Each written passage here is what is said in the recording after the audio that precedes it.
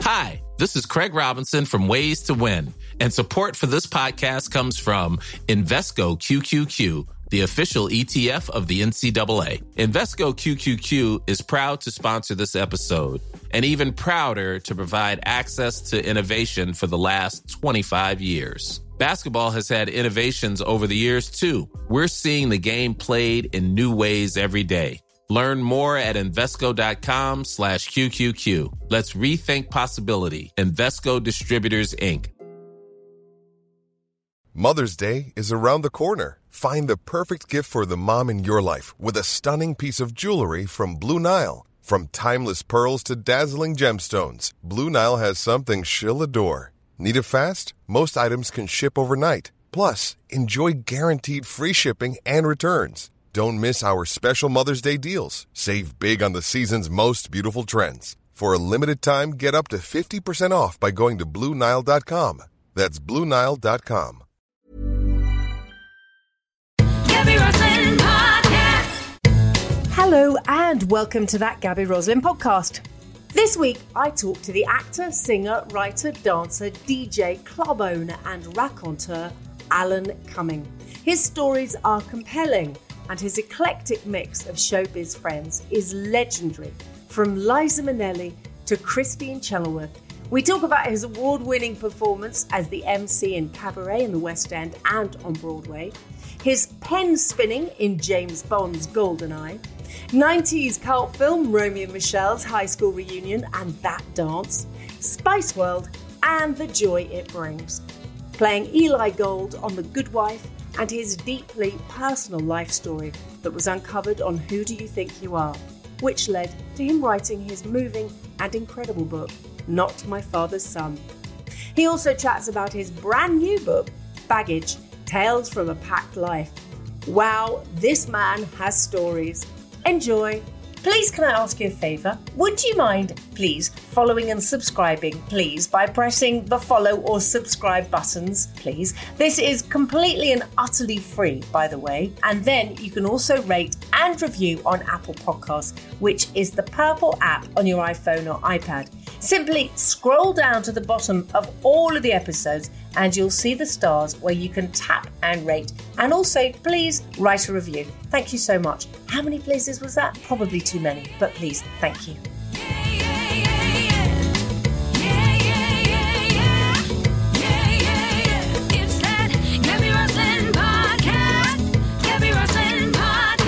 Oh my word, at last. I can't remember the last time I spoke to you, you glorious being, Alan. Hello, Cumming. Gabby. How are you? I'm still alive. Nice to talk to you. I can't remember the last time it was. When do you think it was? About 2,500 years ago? Probably. Feels like it. I know. There was a spell where I saw you a lot, and then, of course, I moved to America, I guess. But I know. do you remember once we met in, what's that health farm called? Greyshot Hall?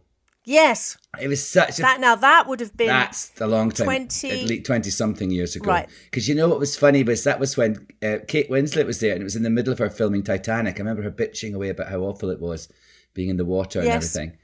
And it was at Christmas, and she had to come... Not funny. She was so lovely. She'd just done she was about to do, or just done my TV show. And honestly, when I went to the room and I thought, okay, so there's Alan and Kate. And Maggie Smith was there too. The most oh my God, how showbiz do you want to start this whole chat? That is hysterical. Oh my God. Do you know what I was just doing? So I was listening.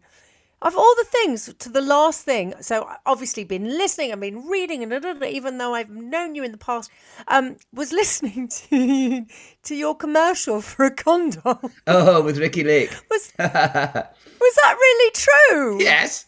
Was that for real? I mean, it was. I mean, I like the fact that you're not sure. I really do. I always enjoy doing things where people think, is this real? But yes, that was real. It was for a condom, a new condom called Ecstasy. And I had the meeting with them, and they told me about it. And some of the lines I do in the commercial, I say, I do it as a sort of a 1950s TV show kind of commercial. And I say, it's shaped like a baseball bat, Because one of the guys, I said, so what is this condom like? And he went, well, it's shaped like a baseball bat. And I was like, oh my God. I've seen a lot of penises in my life, but never one shaped like a baseball bat. So that's fascinating to start with.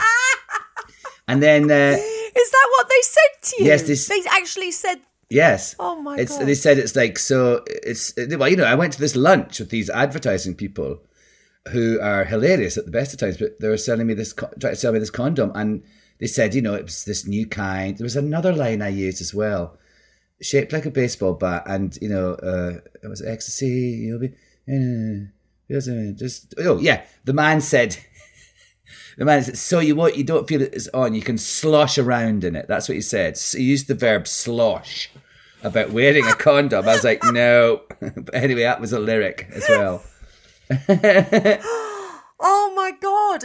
But it's so funny. Of all the things for that to be the last thing that I just heard. And also, when I took my youngest daughter to school this morning, she was singing who, and I might get this wrong, who, what, when, from where, Spy Kids. how, from Spy Kids.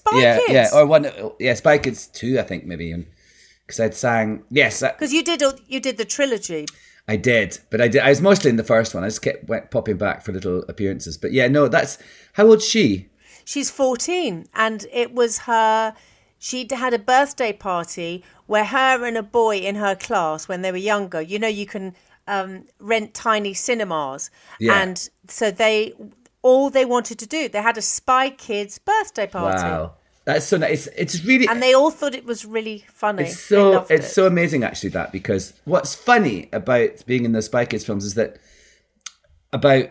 probably about 10 years ago or so, the way that young adults approached me completely changed because of Spy Kids, because I'm sort of like this part of their, you know, especially the ones who were kids when it came out, although it doesn't seem to have ebbed. I think kids still watch Spy Kids. And I'm sort of a magical part of their childhood. And so they come up to me like they're seeing Mickey Mouse or something. And it completely changed how they, you know, young people, when they recognize you, they're kind of a bit like, oh, hi, yeah, but sort of too cool for school. And now it's actually really lovely. The whole generation just kind of look at me with big eyes and like they're transported back to their childhood. It's a really lovely thing. Do you know what's so incredible? Well, there's so many things incredible about you, but that for her, you are Mr. Floop. Then for the producer of this, Kate, yes, you are Spice World, and obviously we all want to know if you can still do the dance moves. And then for another girlfriend of mine, I spoke to this morning, and I said, I'm speaking to Alan Cummings. She went, oh my God, Eli Gold. Oh yeah. So everyone has like a trigger with you. Of where you sit in their head. And isn't that magical? For me, you're the MC, because I remember coming to see you and Jane, and I think that was the last time with Dixie, yes, our mutual friend who I was at school with. But I came to see you as the MC, and you were unbelievable. Thank you. Just extraordinary. Thank you. And I kept on doing it. How does it feel that you're... I know we're going to talk about that. How does it feel that you sit in all those different places? I really like it. I mean, I love that I'm triggering to so many people. That's hilarious. I love the verb trigger. But I really like that because, and I sort of play a game with myself when people see, you know, recognize me and things and come up. I sort of try and, before they say anything, I try and guess what they're going to say. It's really funny because it's oh, that's funny. Yeah, it's you know, I mean, there's a certain, you know, kids of a certain age, Spy Kids, maybe, you know, older people in America, it's Masterpiece Mystery, which is this thing I host here on PBS. And then there was a certain kind of look, I think, it'll be he's sort of comic geek, you know, from X-Men, things like that. And then, you know, it's just really fascinating, the different kind of demographic I've hit. But I really like it, that I like that it's why I wanted to be an actor. I'm not known for just one thing. And I really, that's sort of reflected in how the public approached me.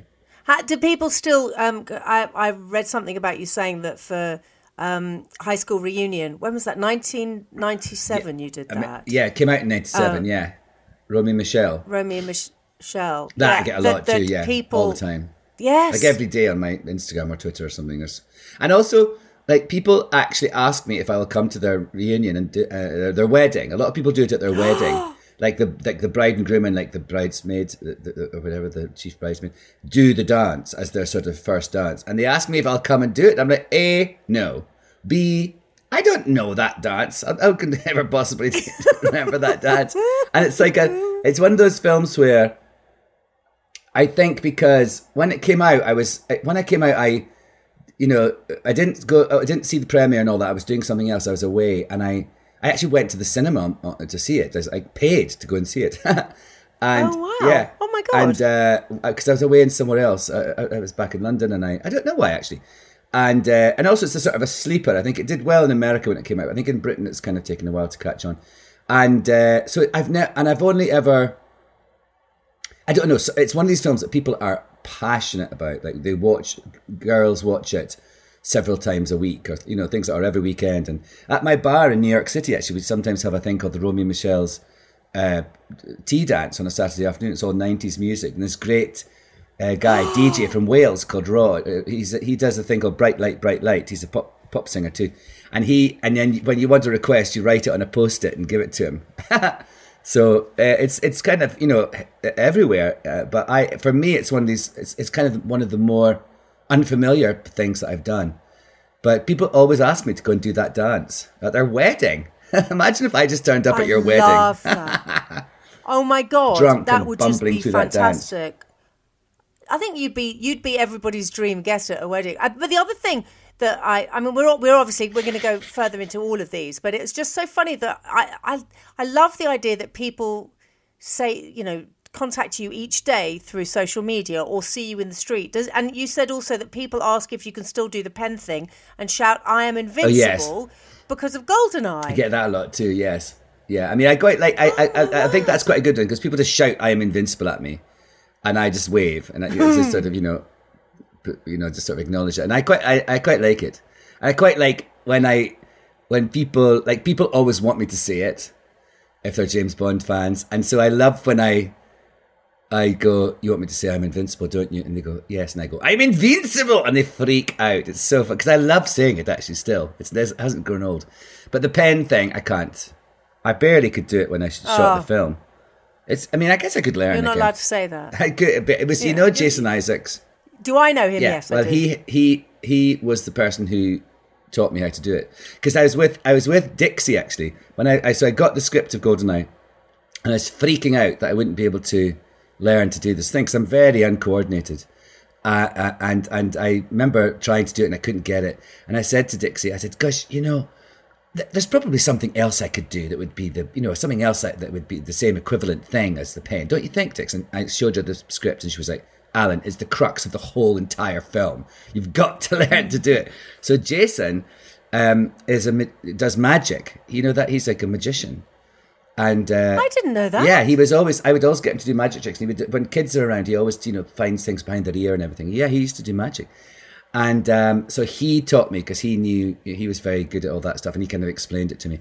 So I learned it. And then when I got on the set on the big day, they, of course, gave me the special James Bond Parker pen or whatever it was, and it was a different shape. It was like I'd been just doing it with a biro, just a long, the same length all the way along, and then the one they gave me kind of tapered down at the end to the nib, and I was like freaking out because it was all different, and I kept dropping it. But I faked it. It was fine. You did it very well then. For somebody who was faking it, you did it very well indeed. Do you know I didn't know where to begin. It's really funny because when I read everything, because I've seen you in so many things, and obviously we want to talk about Who Do You Think You Are because of the book then, Not My Father's Son, which I've read. What an extraordinary, incredible, moving book. But all of that I wanted to talk to you about. Then I looked at all of the things that you do. Then I thought about knowing you in real life. Then I looked at a list of how somebody described you. And it's extraordinary. So you're an actor, dancer, photographer, writer, singer, producer, director. You're a fragrance maker. You have a couple of podcasts, and you do an immense amount of charity work, and you have your own club, and you tour, and you do a cabaret show. Where do you begin? If you were to meet somebody and they say, "Okay, what do you do?" Can you just pick one of those? I say I'm an actor usually. I say I'm an actor or a writer. An actor and a writer. I've been adding writer more recently. I would normally just say an actor. I mean, I want to say when I don't, if people don't recognize me or they pretend not to, and I don't want to engage, I say I'm a writer, and then they're not really interested. Oh, that's clever. But I sort of say I'm an actor. Yeah, I say I think that's what I'm most known for, is being an actor. So, but because all the other stuff's just a sort of, I think of myself as just like a sort of an artist for hire. That's what I think of myself, because they're all basically the same thing. I just sort of say you're an extraordinary award-winning actor, because you really are an extraordinary actor. I want to go to the MC in Cabaret, which you did here in the UK in the West End, then you did on Broadway, and then you revisited it again on Broadway. Yes. You won the awards. You know, is it too much for me to say that in many ways that I know about your father and Who Do You Think You Are? I know that changed your life personally, but would you think the MC changed your life? Absolutely. I mean, each time I did it, huge things happened to me, actually. I mean, when I did it on Broadway in 1998, and actually I've got, last week I read the audiobook of my new book that's coming out in October, and so it's actually quite good. When you write something and then it goes away for months and you forget, and then I read it again. I talk about how insane it was going to New York and not really understanding. It's my first time I'd ever been on Broadway. I hadn't been to New York more than a few days, before that. Not really understanding how it works there and the whole machine and what was happening to me. And I was in the middle of this. I was sort of both in this thing and observing myself, and it was overwhelming. I had fun and everything, but that's why I was so glad I went back and did it again 16 years later, because I sort of felt more relaxed. But so when I did that, it kind of changed everything in terms of, being known in America. And actually what I think is great about that is that, I'd done some films and stuff in America that were successful, but I became sort of, went to a different level of people knowing me because of the theatre, which I think hardly ever happens. It was really interesting that a piece of theatre kind of entered the zeitgeist in that way. And when I did it in London, 4 years before that, that was pretty intense as well, because I was kind of, crazy things were just about to happen in my real life. So every time I've done it, huge things. Actually, and then when I did it in the last time in 2014, 2015, that's when my book, Not My Father's Son, came out during the run of it. And that was a huge sort of thing happened in my life too. So it's funny, I associate doing Cabaret with these big sort of maelstromy events in my life. It's going to be coming back to the West End with Eddie Redmayne. I saw that. I'm so glad. Are you?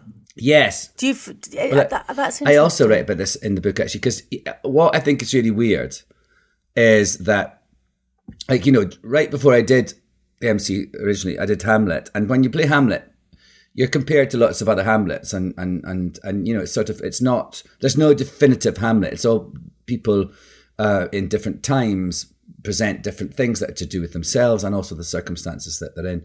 Whereas with the MC, and that's what was really difficult. When I did it, when I came to Broadway, everyone was saying, "Oh, did you just try to be different to Joel Grey?" And I was like, "No, I didn't. I just did it how I thought it should be done." And it was really awkward for a while. The pair of us were sort of not pitted against each other, but it was just this endless thing. And I was like, "Oh God, I think he's great, but I just don't sort of think this has got anything to do with him." And I just thought, gosh, it would be really weird if like Hamlet, you wouldn't think, did you do it to try to be different to, whoever was the last one who did it before you? So I say in the book, actually, that I think it's just because there's only been really two, iconic, I suppose, interpretations of that role, because it's a relatively new show. It's only written in the 60s. And what I don't like is, another thing that happens to me on social media is that kids all over the world send me, we're doing Cabaret at my high school or my college, and they send me pictures of themselves and they look identical to me. They have the same straps and the crotch thing and the hair the same way. And I always and I don't say this to them, but I always think, I wish they wouldn't copy me. I wish they'd just do it how they want to do it. And I think that what's good is that someone soon will come along and do a very different version in a high profile sort of way. And that will kind of will sort of spread it out a bit. And then I think hopefully, more people will, it's a weird role because it's not really a character. It's sort of a symbol or a cipher almost. So you can do anything you like. So that when I heard that Eddie was doing it, I thought, oh, great. Because that'll be much, celebrated, and he's so good. And I think it'll be good to have another big sort of interpretation of that role that will be different, and it won't be. And I'll probably stop getting kids in Florida sending me inappropriate pictures. Well, maybe let's hope he doesn't fall over a light or bang his head, because isn't there a wonderful story of what happened backstage? I ran into a light. It was so weird. I'd done a neti pot. Do you know the neti pot thing where you stick it up your nose and all the water goes up and down the other side? Yes, I do. And for singers, it clears your nasal passages. I must do it today because I've got a bit of a blocked ear. But so I'd done that because I'd flown. I'd gone to Los Angeles on my day off. In cab, as you do, and I was doing this. I was going to leave the show soon. I had a fitting and all this stuff, blah blah. So anyway, I came back, flew back on the Tuesday. Was a bit blocked. So I took a neti pot. But the thing with the neti pot is that sometimes, like about an hour later, a big dribble it's called surfers drip. When surfers just suddenly a bit of the sea that's gone in and it hasn't come out for it, and suddenly they're talking to you, just like sploosh, out it comes. So that was what happened to me. So I was sitting on the stage. In Cabaret on Broadway, all being all sexy and everything, and suddenly a big sploosh came out my nose and went down my chest. I thought, oh, not so sexy now, and so I kind of like sidled off to the side to get a hanky, and then blew my nose, and then the music started, and because I'd done a different route, I'd gone out my normal thing, my normal pattern. I ran back on because I thought, oh gosh, I'm going to be late, and I ran right into a light, and the whole theatre. Well, the whole backstage shuddered. It was this kind of dig with the sheer force of my head hitting this light, and I was just like, "What?" And then, of course, I had to go on. I just keep going. The show must go on. So I started to get really woozy, and I'd be like, "I shouldn't laugh, but I can't." Oh, it was hilarious. I mean, it was because I was going Sally Ball. In the second half of the Cabaret, the MC gets a bit sort of druggy and everything. But this was early on. I was supposed to be still perky at this point. So I was like, meine Damen und Herren, like that. And I couldn't find the door handle. And then I, went off stage. I'd be kind of all woozy. So at the end of the first half, I had to stand up on the platform and kind of show my bum. And I was so wobbly. And then as soon as the lights went out, I just got on my knees and I crawled off the platform on my hands and knees. And my dress was in, they kind of helped me up the stairs, and I lay on the floor of my dressing room. And this is the worst part of the story. The stage manager came in and kind of straddled me, stood over me and was looking down. He went, Alan, do you think you can do the second half? And I was like, no, I have to go to the hospital. And so I went to the hospital, and that was crazy. I was trying to, quick, get him in an ambulance. And I was taking wet wipes and wiping the makeup off my bum, and because I had this swastika on my bum that I showed at the end of the first half, and they would go, what are you doing, leave it? I said, no, but the doctor might be Jewish and he'll be really offended. And so all these crazy things are happening. And as I get to the hospital, and what was funny was there was a lady it was a very hot day, and it was a lady in the audience had fainted and had to go to hospital. And she was in the next room to me at the hospital. And they said, would you go and say hello to her? And I was like, sure. I've got all these tubes up my nose and things and little sticky things on me. And I kept kind of, that thing where they try to make you not go to sleep because they're worried, because I had a concussion. And so anyway, they wheeled me in on my gurney. They said, I heard them going, do you know how you so wanted to see Alan Cummings? He goes, yes, I waited months to get tickets and I can't believe I fainted and I missed seeing the whole show. I love him.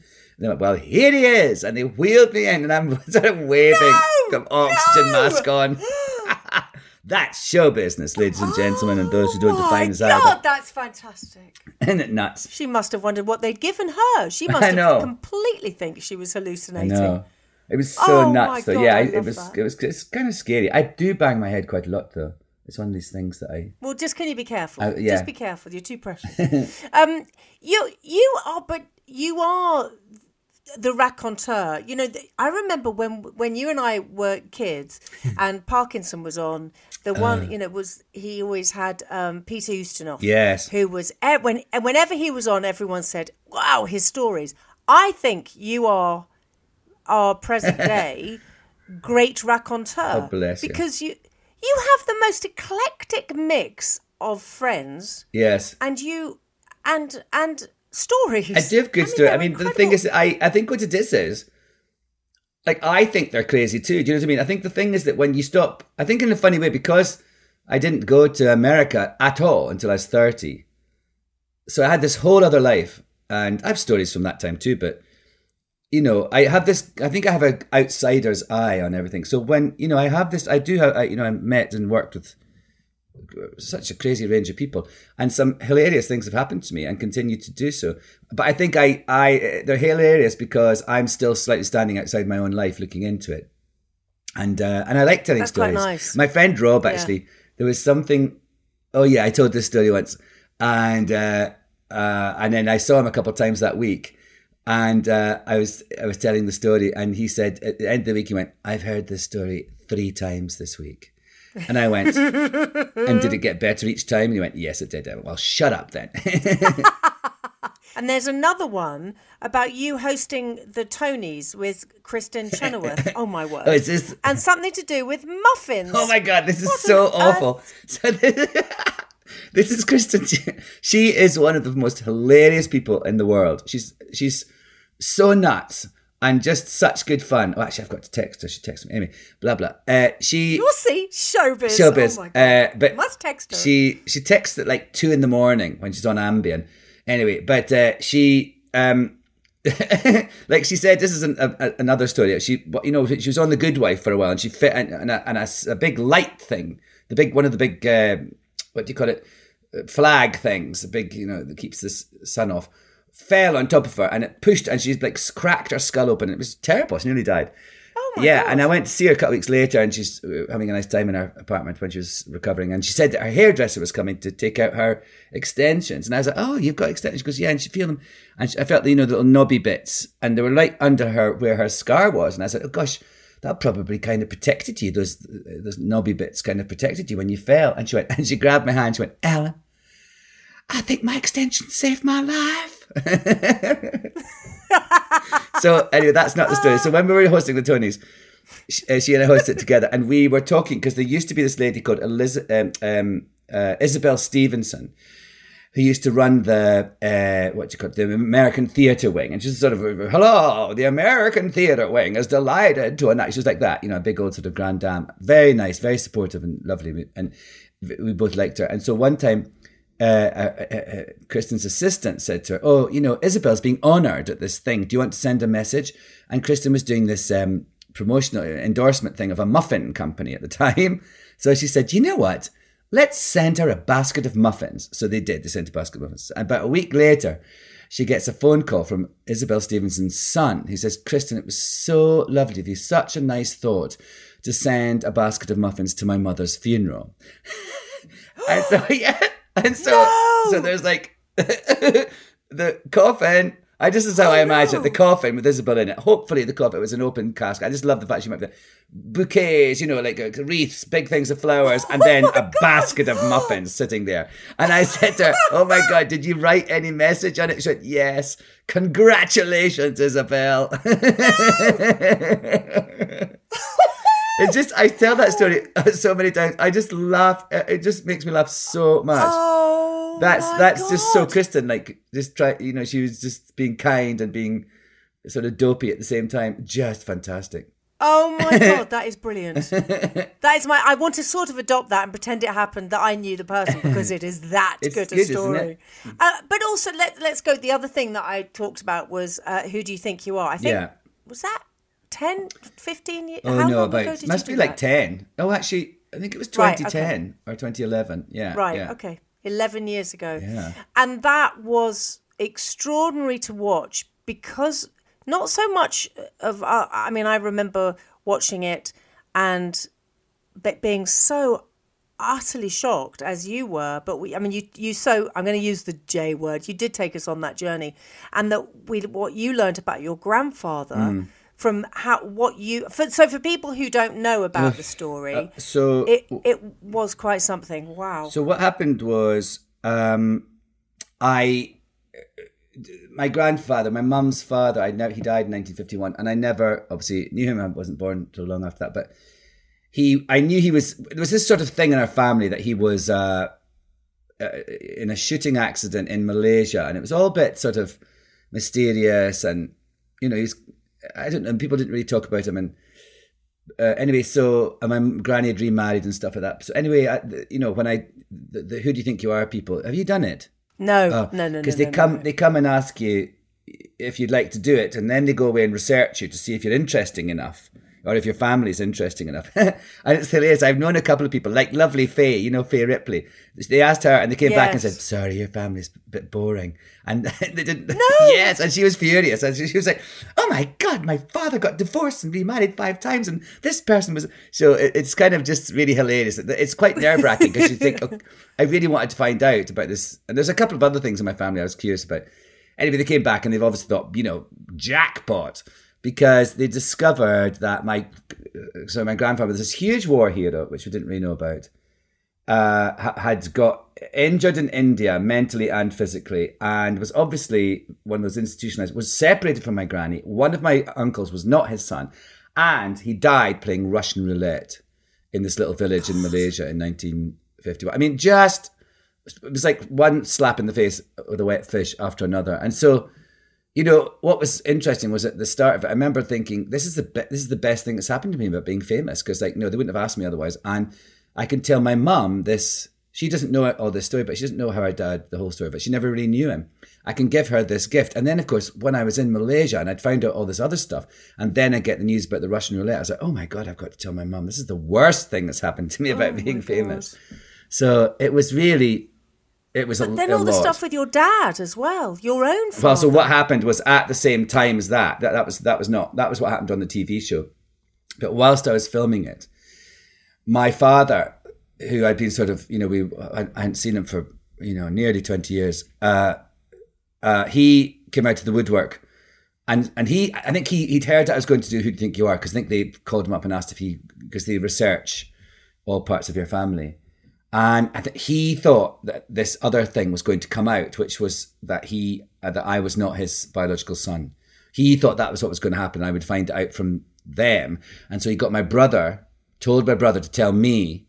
And this was right, like, honestly, the day before I started filming. My brother comes over in an absolutely distraught state to my flat in London to tell me that I'm not my father's son.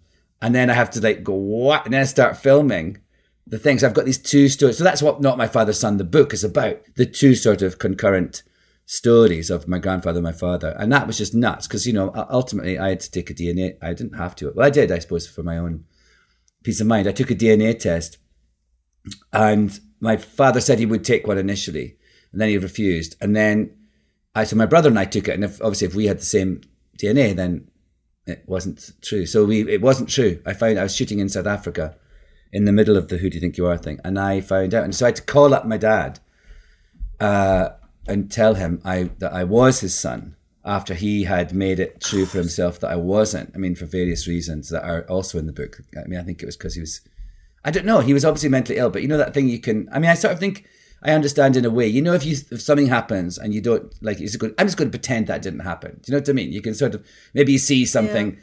Or you do something and you just think, okay, I'm just gonna, that didn't happen, and you can do that. And I think my dad did that about a whole swathe of his behaviour and my life, like the sort of violence that he gave to both me and my brother. Actually, that's why it's sort of the logic's not right, because it was my brother as well. And also, the kind of having tons and tons of affairs. So he kind of, I think he made that the truth for himself to sort of justify all that stuff. He said to me on this last phone call, he said, "Did you not notice that we never bonded?" I was like, yes, frankly, I did. But I didn't think that was the reason. And so it's still so difficult, because it's even talking about it now, I'm just like, when did he just, what, it's sort of, and I'll never know. He died, and so I'll never know. And even if he was alive, I'd never get the answers. So I've had to sort of, work it out for myself. But it was absolutely nuts. The book is extraordinary, and I can imagine it's helped a lot of people. But, I think too many of us use, I always say, oh, that's amazing. But that book is so moving. it is you speaking. It's incredibly personal, but it's also like unbelievable. It is unbelievable, and that's why it's it's like a page turner. It's like a thriller, and it's actually my life. So that was when I came to do this next one.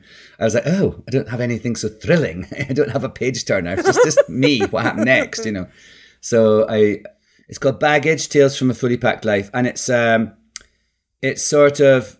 It's in a way, it's about my life. It's about me from the end of kind of where in one part of Not My Father's Son left off, like in 1994 when I got divorced. It's from my end of my first marriage to the start of my second one. So it goes from 1994 to early 2007, and I really wanted to address the fact that after Not My Father's Son, I read everywhere all this sort of thing about, I mean, you're right, it did help so many people, and people constantly say to me, I read that and it made me able to, confront someone who abused me or and there's an amazing lady in Israel who told me that she had a stillborn child, and she read my book and then she was able to talk about it. And I mean, just, it's incredible how you can unlock things for people by just being authentic and telling your truth. So that was a really amazing thing to have reaffirmed. Anyway, but what I didn't like was this thing, Alan is cured, Alan has overcome, Alan has triumphed. And so in a way in this book, I want to say, nobody gets over trauma. Everyone has trauma, first of all. And nobody gets over it. You just get better at managing it. And you just are able to go through life and hopefully being vigilant, but not letting it control you. And so that's what I've done anyway. And so, but I haven't conquered it. There's no triumph. I've just kind of, my way of dealing with it was ultimately to just tell everyone about it. And so this book's about it's sort of me, in my life, in my personal life and my work life. I sort of say this book's really so that I want you to not buy into the Hollywood ending of how, that's interesting. And yet then I go on to sort of talk to you all about my Hollywood life. But I sort of Hollywood. Yeah, I do show that, have some funny stories, but also show a lot of the, I made loads of mistakes, and I think one of the interesting things about getting older and wisdom is just, for me anyway, recognizing the patterns that keep happening in your life. The same things keep coming around, the same situations and it's just like, maybe you should make or choose to behave a different way this time. And that's what wisdom is, I think. So I think that my wisdom has come about through, cycles of mistakes and relationships that I went into that were very affected by my father, that I thought I could fix people, and I stayed in toxic situations because I felt that was my familiar, things like that. So that's what this book's about. It's kind of coming out of that, and also all my sort of, Hollywood hilarity. So I'm actually looking at the cover right now on my computer because the British cover's come in for me to approve. But also for me, the one thing as an actor, and I'm not going to go into any psychobabble, but thinking about what you went through when you were growing up, and then as an actor, you give a lot, and then you share your stories with everybody, and you have a club, you have a bar where you regale people with these extraordinary stories. I have to say, I wish you'd open one in London, or I'm going to fly to New York. Is it open again, your bar? Yes, and it's been open. It's actually been open all the time, apart from when you had to close in last summer. We opened again because you could be outside, you could have an outside thing. But we've started performances again, a couple of months ago with the social distancing, and now it's all fine again. But I mean, you have to be vaccinated to get in, all that stuff. But yeah, it's back. It's so fun because actually, it was such a sense of community created there. When it was gone, it was such a loss to so many people. But you give again. You're a sharer. But I'm not oversharing. You just share, and no, I think I overshare. No, you're not doing it for yourself, though. That's how it comes across, is that you're not doing it for yourself. No. I mean, I think it's interesting. The thing I found that, in many ways, like years ago with the sort of British press and the tabloids, I had a sort of a spell when I was. They were interested in me. I found that, not being completely open, trying to sort of retain things and being coy, invited speculation. And that kind of, because I said some things, but I didn't really explain them properly. And so therefore they were on me and they wouldn't let me go. And I became... Oh, that's horrible. Yes. Horrible. So that was a lesson I learned. So, and if you take that as a sort of in microcosm, that in a way that I feel every time I have been open or about myself, or really been open in a role, or really kind of connected and let myself come through, my experience come through in either in a way that I interpret a role, or what I write, or what I sing, or the cabaret shows I do, I feel that I connect with people more. And so it's sort of like the more frank and honest I am, the more I am happy, and I feel that my audiences relate to me and connect with me. And that's why you do it. You just want to connect with people. So it's been interesting that I've realized those things, even 20 years ago, I did this film with Jennifer Jason Leigh called The Anniversary Party. And that was a film, it was a film set in Hollywood. It wasn't, but I did play someone who Jennifer and I very much based our characters on ourselves, and some of the other people in it, actually. We tried to make it very close to who the audience's perception of them was. And in a way, that was a really successful thing, because we were allowing, when people know a bit about you, it's actually good to use that sometimes. And I feel that's been a really successful thing for me, that the more I do that, the more it works, both as a person and as a performer or a writer or an artist. What's interesting is, though, that years ago, everyone was so obsessed with your sexuality. I mean, it just, if you go to old press stuff, it's just shut up. God, it's nobody's business. Really isn't. And now, if you go to present day stuff, the adoration, and it's not over the top. It's really sort of respect. You've got respect, which you should have had all those years ago. And they weren't being disrespectful, but you became a celebrity. I hate that word, but you were a celebrity. And now there's so much respect. I mean, obviously being all the things that you've talked about, but The Good Wife is another of those stepping stones that suddenly people go, oh my word, one of the greatest TV, people quote it as one of the greatest TV shows ever, that you were a part of that as well. Yes. It suddenly takes you to a different level, doesn't it? Yes, I think you sort of transcend. I mean, it's interesting, just going back to what you said about the sexuality thing. That was kind of an example of one of the things that I meant, but being coy. And the reason I was being coy was it wasn't actually as cut and dried or as black and white for me. So I wasn't sure, and I also was protecting people and everything like that. And I don't. But it's also nobody's business. It's not. But also, I feel that it isn't. But I sort of feel that sometimes I think it's fair enough if you play a character in a certain, has a certain stance on things, that the audience and certainly the journalists are interested to know what your stance is on it. So I get it. I did understand it. And that's ultimately why I decided to sort of talk about it and be more public about it all those years ago. And also because I had been coy and it brought all the speculation, and that was actually more hurtful to people around me than anyway. But so yes, in a way, what happens though is there's an interesting thing that happens when you realize that people, or the press anyway, are as interested, if not more, in your personal life as they are your work. And so for me, there was like a spell when that was like, oh Christ, that was, and I was playing lots of sort of, roles that kind of were fuel to that fire. But as you get older, it kind of, and also I guess if you're just sort of, you lay it out there, it's boring for people. But then you kind of go into this. So yeah, in The Good Wife, I definitely feel I went into this sort of, it was a really great thing for me actually, because I grew up a lot as an actor doing it, because I thought, I can't do this. I'm cheeky chappy Alan. I'm sort of always, taking my clothes off and being a sort of, being a sort of fantastical person. I mean, sometimes not even playing a human. And here I am now playing this middle-aged man in a suit.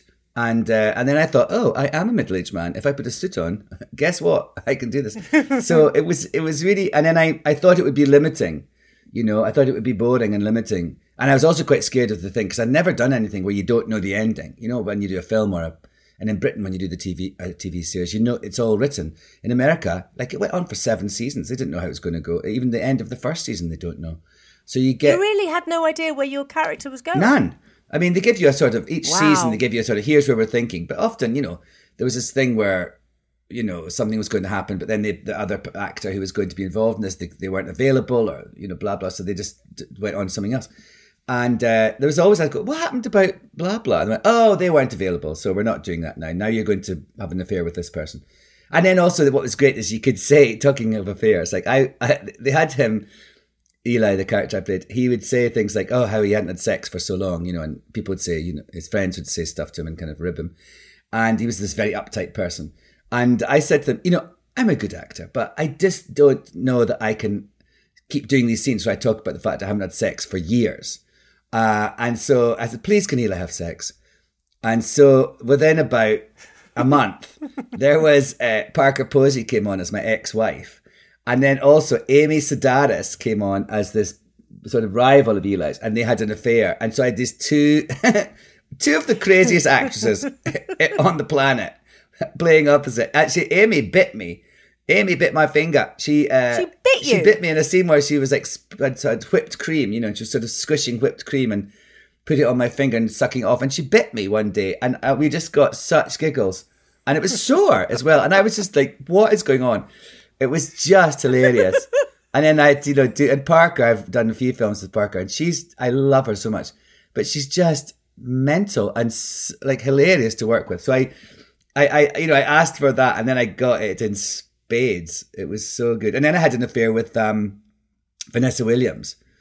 That was fun as well. You know, she's not in real life. You mean on the show? On the show. And actually, that was embarrassing because on the day that we had to do our first kiss, you know, it was all kind of flirting for episodes and episodes, and then suddenly it was going to happen. And I think it was a couple of days before we were filming, I got a cold sore, and I was like, "Oh my god, I can't kiss Vanessa Williams. I've got a cold sore." I know, and I had to sort of email them and say, "I can't do the kissing." I had to email Vanessa, "I'm so sorry, I can't kiss you. I have a cold sore," and she was like, "Oh, darling, don't worry." Anyway, so it was so embarrassing. Like they covered it up. So we did the bit right up until we leaned in, and then we shouted cut, and then like a week later on a green screen, we actually made it. So that was even more bizarre because we were like, "Good morning, how are you?" You put our coffees down, weird. And then just went in like ready. Our faces are like a foot away from each other, and action. And we just go in and start making out. It was so hilarious, but you know you can't kiss people with cold sores. No, you don't want to share a cold sore. You share everything else. You're a Yeah, sharer, that I but keep not to your myself, cold sore. hopefully, yeah. Not your cold sore. I just want to talk to you as well about Schmigadoon because it's one of those quiet shows that because I don't know why you would remember this, but I'm obsessed with musical theatre. I love it. I remember. And I don't know why my daughters are both obsessed with musical theatre. I don't know where they got that from. But we love Schmigadoon. It's so good. Oh my word. It's on Apple TV and it's one of those sort of quiet things that you say to somebody, have you seen Schmigadoon? They think, oh, yes, have you seen? And I remember putting it on my Instagram and I had so many messages from people saying, oh, you've seen it too. It's like one of these bubble things and I sort of want to go to a Schmigadoon watching party. Oh, that would be good actually because it's only 6.5 hours. Oh, you could do it all on the whole thing. Oh my God, it's just so It's such good. a laugh. I mean, again, it's one of these crazy things. It was actually great because it was the first thing I did during COVID. The first thing where I left, you know, my little cocoon and went to Canada. And it was when the American election was on. So I was out of America when all that went down. So it was really a lovely thing to do. And it's about this couple in real life who are going one of these sort of outward bound fixture relationship weekends, and they go across this bridge, and it's like Brigadoon. They cross this bridge and they go into a musical, and it's like a 1950s Hollywood musical, and they're stuck there. And I play the mayor of Brigadoon, and it was such. Kristen's in it. There's all these great people in it. Keegan-Michael Kay's the guy, and Cecily Strong from Saturday Night Live. Oh, how good. Oh, Jane my God, Krakowski's it's so hilarious. good. She's only in one episode, but she plays a character that's sort of based on the Baroness in The Sound of Music. And it's just nuts and so clever. And I'm really glad people have liked it because it's sort of... And I think we're maybe going to do another one. Yeah. Yes. but not like in I want the Schmigadoon, movie. in a different sort of setting, because that's the sort of it's both a parody and a homage of sort of 40s 50s Hollywood musicals. So I think the next plan is to do one of a different era. So we'll see. It looks like it in everything that you do, though. It looks like you have so much fun, and I can't imagine you not having. I mean, but Spice World, that's that a was film fun. that still stands up today. Personified. It's a cult film. Totally. Oh my word. And also, it's interesting because I'm very much of this. I don't like snobbery of any kind, and when people, that thing, I don't like the notion of a guilty pleasure. Whenever anyone says, I hate asked, that. "What's your guilty pleasure?" Yes. I say, I don't have any. I don't associate guilt with pleasure, and I refuse to. If something gives me pleasure, I'm not going to, ram it off the thing with shame. So, but I think it's interesting that, and when I DJ, because I DJ sometimes. And I put on a sort of fun, tacky pop song. I can see people like, oh, how exciting. And then they feel a bit, oh, is anyone looking? Is this too uncool to listen?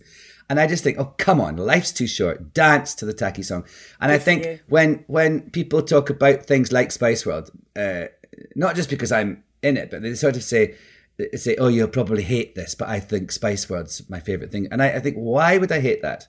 Do you know what I mean? I loved it. I did it. You don't do something if you think it's a load of rubbish. And I think actually it's a really good film for a caper film of a band. I think it's really clever, and it's it was a really great experience for me. So I think it's really funny that we have a thing of, if something's slightly, we're very judgy about enjoying things, and that's, I suppose, why we have this notion of guilty pleasure. But that was such a hit. Why is I mean, I remember lovely Richard E. Grant saying the same thing about it, and just said, it was such fun. And why do people feel embarrassed to admit that they enjoy it as a film? I don't think we should be. On Instagram and social media now, you see a lot of people, everybody's so judgy. I don't give a... I will just dance to the stupidest things, and I will just be silly, because that's me. Me too. And that's what life's about. And you get that from you. You just want people to have fun. Enjoy what you do and enjoy life. And I realize I'm quite good at helping other people to have fun. Like the other day, I'm doing an awful lot of press right now because of my book, but and someone said, what's the moment that you think you felt happiest recently? And I sort of thought about it. I thought, a couple of years ago, I was at the Edinburgh Festival. It was the closing night of the Edinburgh International Festival, and I did a club coming party in the Leith Theatre. And I remember I was DJing, and my band, and we had guests up and everything, and stuff like that. But my band were playing along to what I was DJing. I was in a rabbit outfit, and I had 2 drumsticks, and I was dancing, banging banging the drumsticks. There was this packed house of people just dancing like crazy. My mum and my brother and my husband and a lot of friends were in the balcony looking. They're kind of dancing, and I'm just on the middle of the stage dancing my tits off in a rabbit outfit, aged 55 or whatever. And I just thought, this is great. That's what I just think. I'm having such fun. Everyone here is having such fun. I'm communicating. It's fun to be, we're not judging each other. We're all just having joy. And I've made it happen. And that is what I like most of all. I'm not interested in snark or judgment or, it's actually funny. It was just Fashion Week in New York.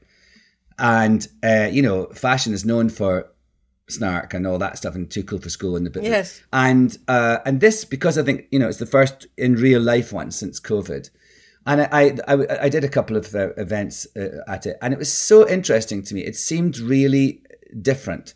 Like there was this awards that I hosted, the Fashion Media Awards, and everyone was so kind of loving and compassionate and kind, and just the jokes weren't mean like they normally are, or it just felt it was a different thing. I think this time when we've all had some time out of our lives is hopefully will make us better people. We'll be a bit more, we've had to think of other people in a way that we've never had to before. So maybe we'll continue that into when we go back into the real world. I hope so. I think so. I think kindness is the key, and laughter is the Yes. best medicine. And talking of laughter, we always ask everybody on this podcast what makes you properly belly laugh. Well, you certainly shared some with us, but what absolutely tips you over the edge when you just cannot stop laughing? I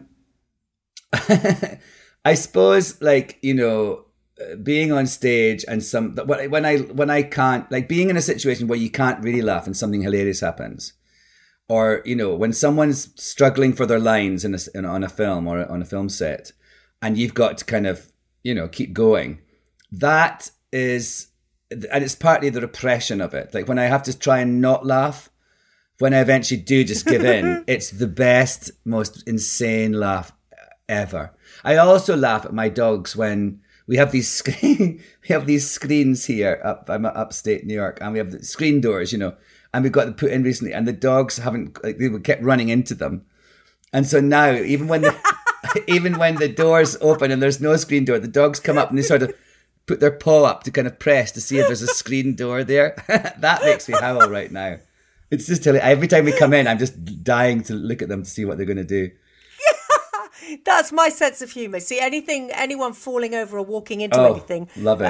Animal or person, it's just my favourite thing. Once here, my friend Eddie, who's coming up this weekend, we were having a sing song, and he just loves singing A Part of Your World from The Little Mermaid. You know that song? And so I started playing it, and my friend was with me, you know, and I said, oh, let's start the introduction, see how Eddie was out on the deck. Let's see how fast Eddie comes to sing this. Well, I started the introduction, and I looked up, and the screen door was closed, and Eddie walked right into it, like so far, like his face actually came into the room, like all his features came through the screen door, and then he pinged out back again. There's a lot of humour around screen doors, actually. That's my favourite thing. I'm a sick woman. I'm a very sick woman. And also running to sing the Little Mermaid song as well. A grown man running to sing the Little Mermaid song.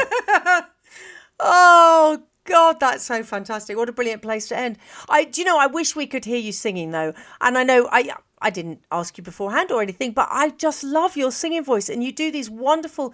You when you do your cabaret, and I've never seen you do it live, but I've seen you do it online, and oh my word, it's like you turn into this is a weird thing to say, but you turn into a cabaret character. It's you, but an enlarged cabaret version of yourself. Yes, you have to start to be a heightened version of yourself in those, you know, because it's a show. I mean, it's interesting. I always, because Liza Minnelli, the day when I was first asked to do one of those shows, like it was at the Lincoln Center in America, in New York, part of their American Songbook thing. It was like a really prestigious thing to be asked to do, and they have these, you know, basically they would arrange for you to have a show, and you'd perform it, and then my first two shows I ever did as doing a cabaret, doing a concert, were the Lincoln Center in New York and the Sydney Opera House. So I don't start small, Gabby.